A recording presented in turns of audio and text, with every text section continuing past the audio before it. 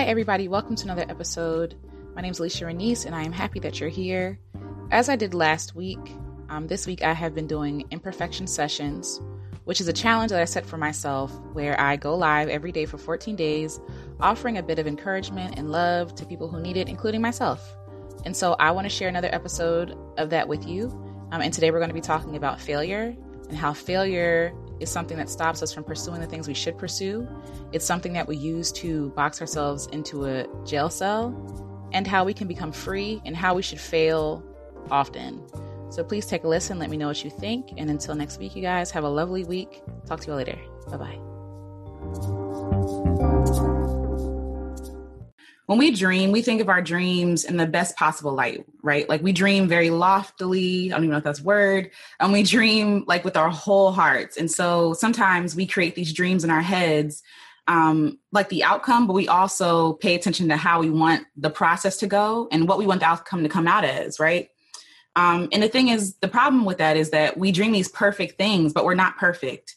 And the road to chasing a goal, chasing a dream isn't perfect either. You know, you've seen those diagrams where it says we think that the road to chasing a dream is this way, when in reality it's like this, and then it swirls, and then it goes forward, and it comes back. The road to success is very messy. It's very rocky. It's very unconventional, and it's very it can be very discouraging for a lot of people, especially when we have in our minds the way that we want things to turn out.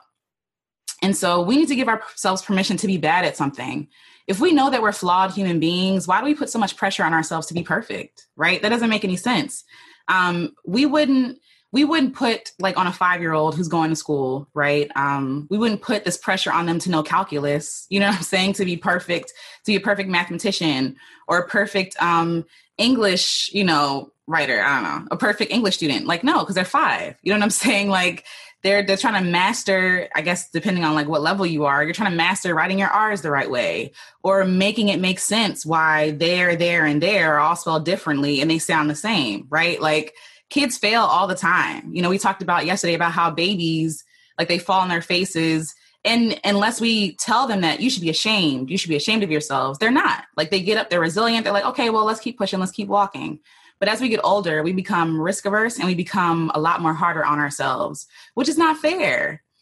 So yeah, we need to give ourselves permission to be bad at something. You know, everybody that we look up to, that we think is perfect, that we think is brilliant, that we are admiring, they were bad at that thing. Everyone that we're trying to be like, you know what I'm saying? Like they had their process that we didn't see, that they were imperfect, that they were struggling, that they were messing up, that they were throwing things away, that they scrapped the whole thing and started all over. You know, you look at the great inventors of our time, and a lot of them had a lot of failed experiments, a lot of failed projects, you know what I'm saying? And so we, you know, because we see our mess, because we see our imperfections, we see the things that we screw up on, we're so hard on ourselves because we have this laundry list of failures on our lives list, you know? But again, we just didn't see their process. That's the only difference, because I'm sure they were beating themselves up too, right? But they had enough pride and enough courage to keep going and to keep pursuing their dream. That's the only difference, right? The fear of looking bad at something is paralyzing for a lot of people. You know, like I said, we dream big, we dream perfect, right? We think of the best possible outcome. We think that we know what we think success is. In reality, a lot of times we don't know what success is for us, right? We know what success is to other people who we look up to, but for ourselves, we have to redefine what success is. So we dream in these perfect conditions. And so if we feel like anything is going to go awry, if we feel like anything's not necessarily like perfectly ready, that lessens the chance that we're going to take a risk and actually try something new. That lessens the chance that we're going to do it publicly even, but sometimes even personally, you know? So we're all afraid of failure. And so failure can look like so many things to so many people. It could look like a bad grade on your report card. It could look like you not achieving something that you want to achieve. You know, failure for different people, just like success is different for people, is different for you too. So what are your failures? What are the things that are stopping you, as this list of failures anyway, that are stopping you from trying something new and something different? I really want to hear. But yes, so we allow other people to explore freely. We allow our kids to be curious. We allow them to climb trees, even though we know a branch could break from underneath of them. We allow them to dig in the dirt, even though we know they can get ringworm. Like, we're very giving and very lenient with other people. But when it comes to ourselves, we're so critical. We're so demanding of ourselves when we're only human. And so I think that takes a great deal of like self-empathy, to live with yourself and to trust yourself and to allow yourself the space to experiment and play. So we really just need to change the narrative of failure, right? And so I'm going to present two different examples, and you tell me which one is a failure in your mind. So the first one is, you have a dream and you try it, and you have a dream and you have a desired outcome, and it doesn't come out how you think it should come out. Like, it doesn't give the results that you want. It doesn't yield the results. It doesn't, maybe you wanted to write a book and you wanted to sell 1 million copies and you only sold like 100. Okay. So that's the first example. The second example is that you have a book, but you sit on it and you don't write it at all. You don't share it. You don't put it out there. Which is really the failure? I believe the second one is the failure. The allowing the fear to stop you from doing something you really want to try. To me, that is failure, not the first one. The first one is an effort. It's a try. And so to me, that is a success, right? The definition of failure. So I looked it up, and the first example is unsuccessful at achieving one's goal, right? And the second one is neglect to do something. And so to me, of course, like, people judge themselves as failures as the first example, right? As the first definition, the unsuccessful attempt at achieving one's goal. Okay. So the second one, though, the neglect to do something, only one of these is curable. Only one of these is fixable, right? The first one, unsuccessful at achieving one's goal. How is it fixable? We just have to change what our goal is. So maybe, like I said, if you're fundraising and your goal is to raise $100, you can't control how much money people give you. That can be a goal. That can be an awesome goal to raise $100, right? But you don't control people's pockets. You don't control when people get paid. You don't control how many people see like your ad or see your post, right?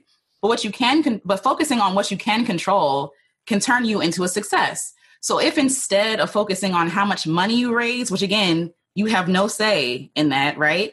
And instead focusing on, you know what, I'm going to do what I can. I'm going to send 5 emails a day to each person, raising awareness for this cause. And if they feel led to give, wonderful. If not, that's fine too. But if the goal is to send 5 emails a day, you're a success. And you do that, you're a success, right? Like, you're taking control of your own actions. You're taking control of what you can do. The problem, I think, for us, and I do this all the time too, is that we judge our successes based on what other people determine as success. We also judge our failures based on things we cannot control. We are human. We are human. We are flawed individuals. There is no way that we can predict anything perfectly. The weatherman can't predict the weather perfectly. He said it's going to rain today and it'd be sunny, or he said it's going to be sunny today, and then all of a sudden it's thunderstorming. You know what I'm saying? We have such limited reach, limited scope, that it's crazy that we would even try to determine for ourselves what perfect is and what a success is, because we don't have the qualifications to do it. It's just not possible. So learning from this, right? We can change our definition of failure into something else and make it a success. So we should see our failures as a learning opportunity. And I'm sure you've heard this before. Like, if you fail, this is just something that you learn and you take with you and you bring with you for the rest of your life, right? Now, let's look at science fair experiments, right? When we were in school, we had those god-awful science fair projects that we had to do. And every year, we would have to come up with something new, some sort of question that we want to have answered. And I used to have a science fair board in here, but it's okay. So the first part is one, of course, picking like what you're going to study, what your question is. But the second part is picking a hypothesis. And the hypothesis is like an educated guess, right?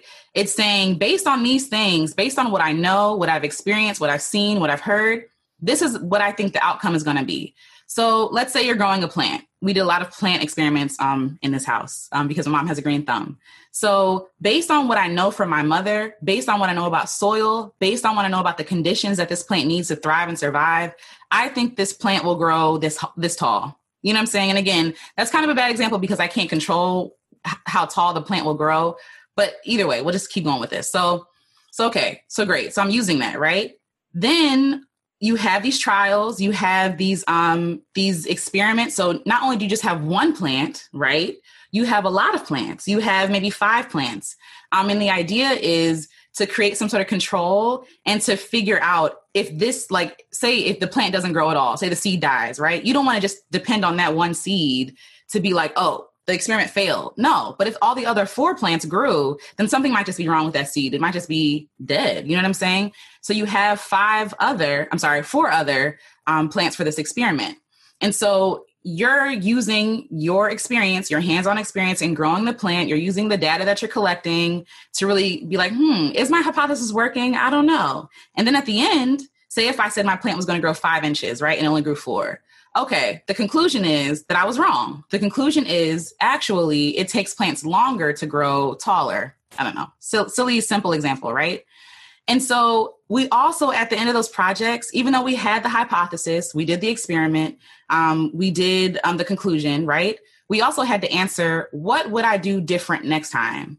What would I do different next time? And it's so funny because, no, I'm not a scientist, but I feel like we can use that same thought process in our everyday lives. You know what I'm saying? Like, I believe that it'll come out like this. So I'm doing the experiment, I'm doing things, I'm doing it multiple times, right? So when I hear my first no, when I'm asking to raise money, it's like, it's not going to shut me down. It's like, okay, I'll ask all these other people, right? Or if I'm sending an email and I send 5 and maybe I realize, okay, I can only really send 3 emails a day. 5 is too much. You know what I'm saying? Like, you're doing the process, you're figuring out what works, what doesn't, and you're tailoring your experiment to better fit you. And then at the end, you come to your conclusion.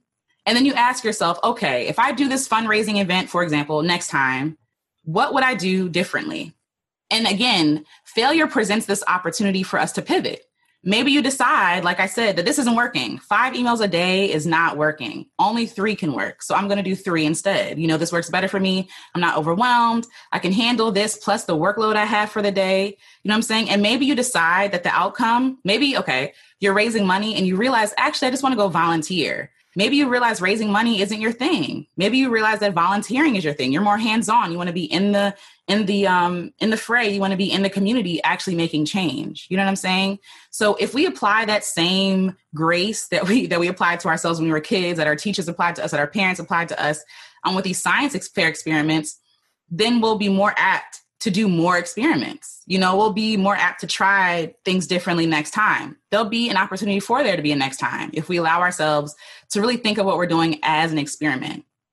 So we should change how we see our endeavors for whatever success we're searching for, right? So 1, you don't want to put too much stress on your goals and your dreams. Like, this isn't the end all be all. Again, like the example about the 5 plants, you have 5 plants. If 1 fails, that's okay. If 2 fails, that's okay too. If all 5 fail, that's okay. If they all die, that's okay. What are we going to do now? What are we going to do next? You know, I think if we start to realize that we are finite, you know, human beings, that our resources, that our wealth of knowledge is finite, that we're just trying to figure it out. We're just all making it up as we go.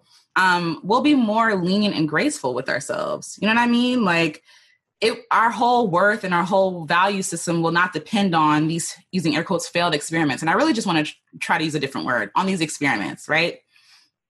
So this isn't an end all be all, because we have so much to learn. Like, you're here to learn. You're here to experience. You're the only way that you're going to become better at something is by learning. The only way that those people that you look up to that are doing amazing things is because they weren't afraid to fail, or maybe they were and they did fail and they became better. You know what I mean? So like I said, I believe we should change the name for failure. I think we should start to call it an experiment.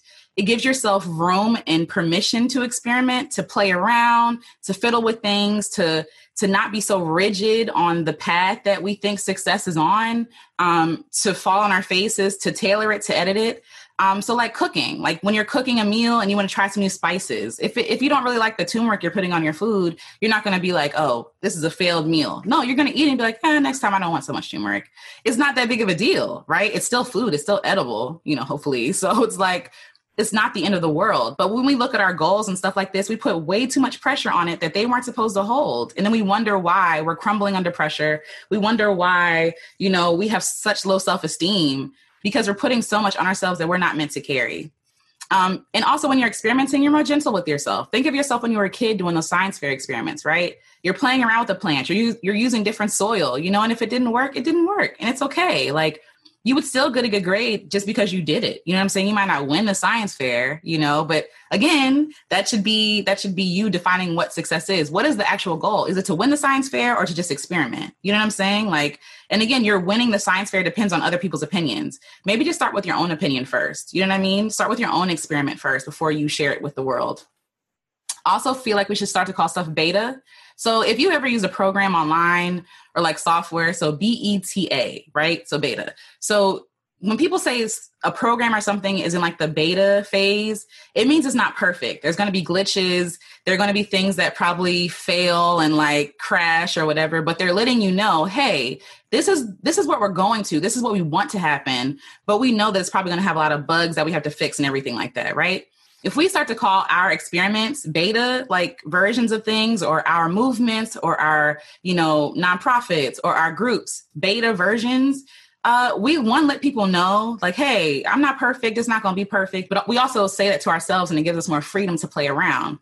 We don't bug out when things fail. We don't bug out when things crash. We don't rip our hair out when stuff is like just not working the way we want to, because we already know we're in the beta phase. This isn't, what is it? Well, this is not the solidified phase. Also in the beta stages, you're able to get feedback. Like if I'm using a program and it's in beta, they usually want to ask like, oh, what do you think about the program so far? Let us know. They're open for correction. They're open for some tips or, you know, as much as I can give, like, hey, it would be easier to use this program if you had X, Y, and Z, you know, with little knowledge that I have, like just user stuff. And so in the same way, when we're in the beta phase of a project or a movement, we're more open to some criticism, constructive criticism. You know what I mean? It doesn't hurt as bad. It doesn't hurt our pride and our ego because we know it's not perfect.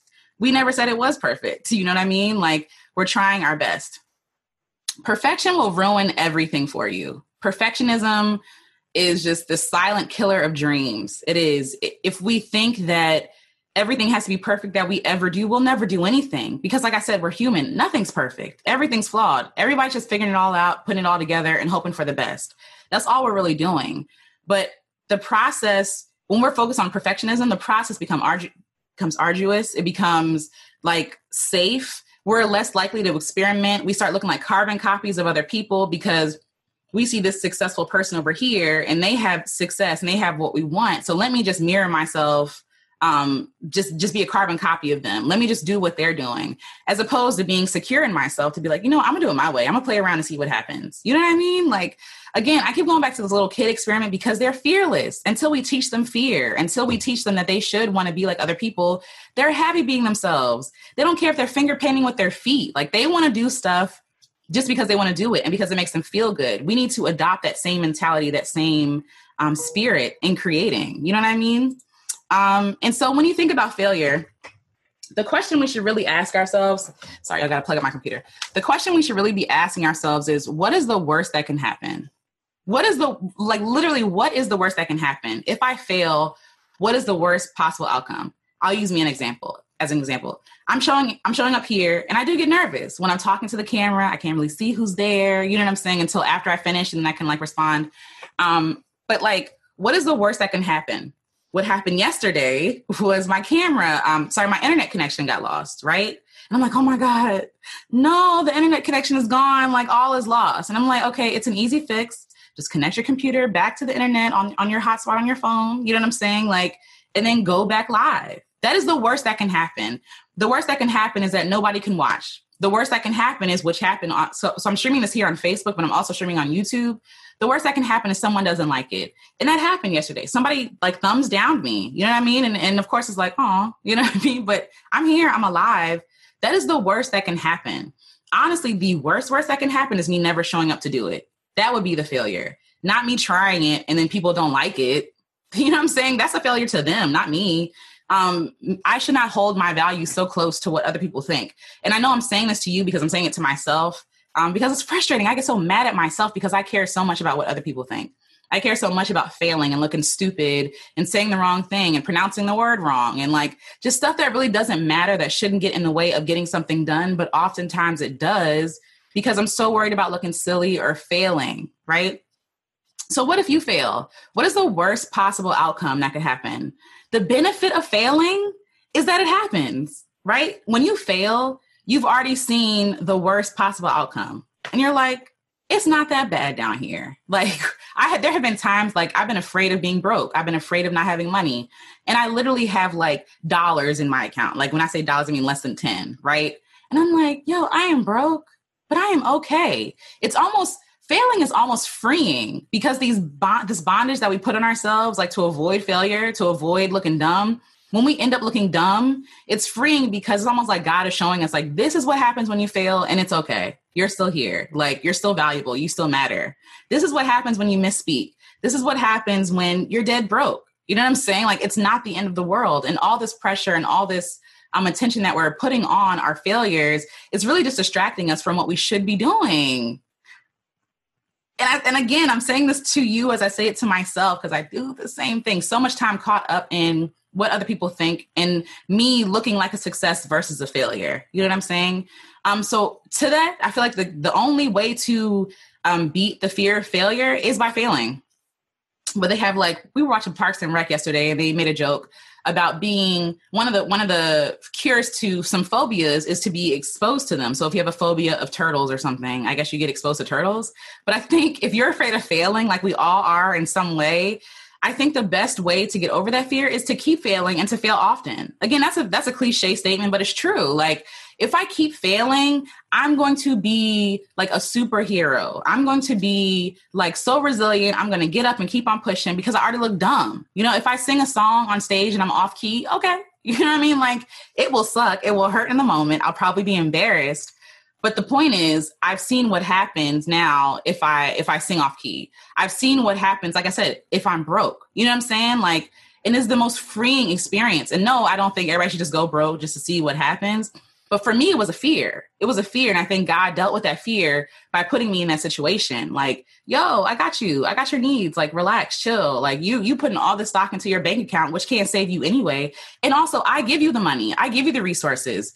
And it was only from me being broke and seeing and having to depend on other people, and seeing the goodness of God and how generous he is, but also like how he's the one that's providing these opportunities. He's the one that's providing me my food. He's literally giving me my daily bread, like really experiencing that for myself.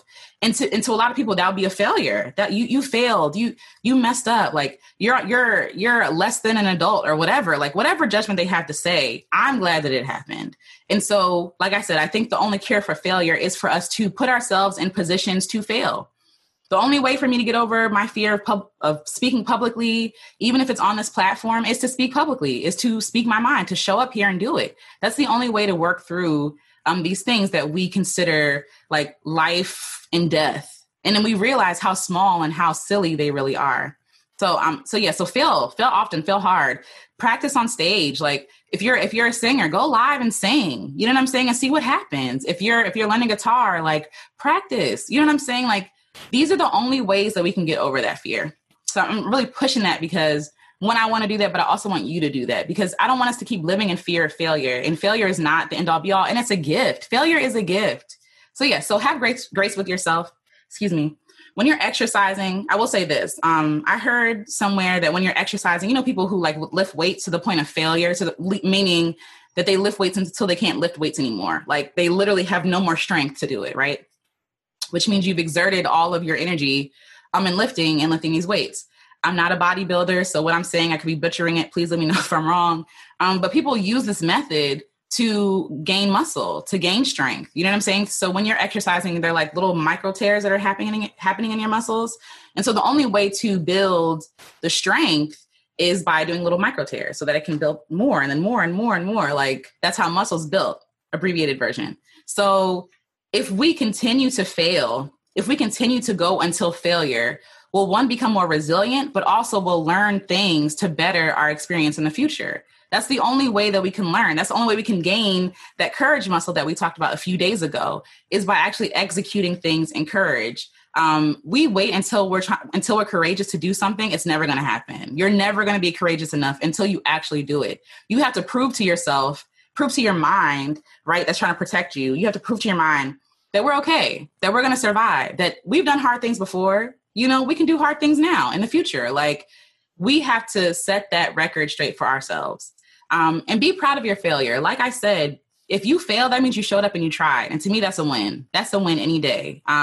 When we change our definition, when we change like the goal for our failures versus our successes, I feel like that's when we start to free ourselves into being more lenient with ourselves when it doesn't come out the way we want to. We're not like devastated, like when things don't turn out the way we want to. We're like, oh, that didn't work out the way I wanted to. But okay, let's figure out something else that'll work this time. So celebrate each one, celebrate each failure, like literally keep a record of all your failures, all the letters you send out. Maybe you're a writer and you're trying to get published and everyone that says no, that shows your bravery. That shows your tenacity and your grit and your strength. And these are the only things you can acquire through actually doing them. So that was the thing for today. Give yourself permission to be bad at something. Give yourself permission to fail. Celebrate each failure as a win. Every time you try, it's a win. And if you're trying to make your goals things you can't control, change that, because that'll always disappoint you. The goal isn't, again, to get, like, you could want it, right? You could want to, like I said earlier, make $100 like for this giving, but you can't control how much money people give you, but you can control how many people you email about the mission or cause or whatever. Focus on the things that you can control. Like me showing up here today, this is a win for me. No matter who watches, no matter who's not watching, because I'm actually trying. I'm actually showing up. I'm actually proving to myself that I can do hard things. And so I hope this was helpful. I hope this was encouraging. And until tomorrow, this is day 10. So we have 4 more days of this. And I'm excited to share it with you guys. But until tomorrow, guys, have a wonderful day. Have a wonderful rest of the week. And I'll talk to y'all later. Bye.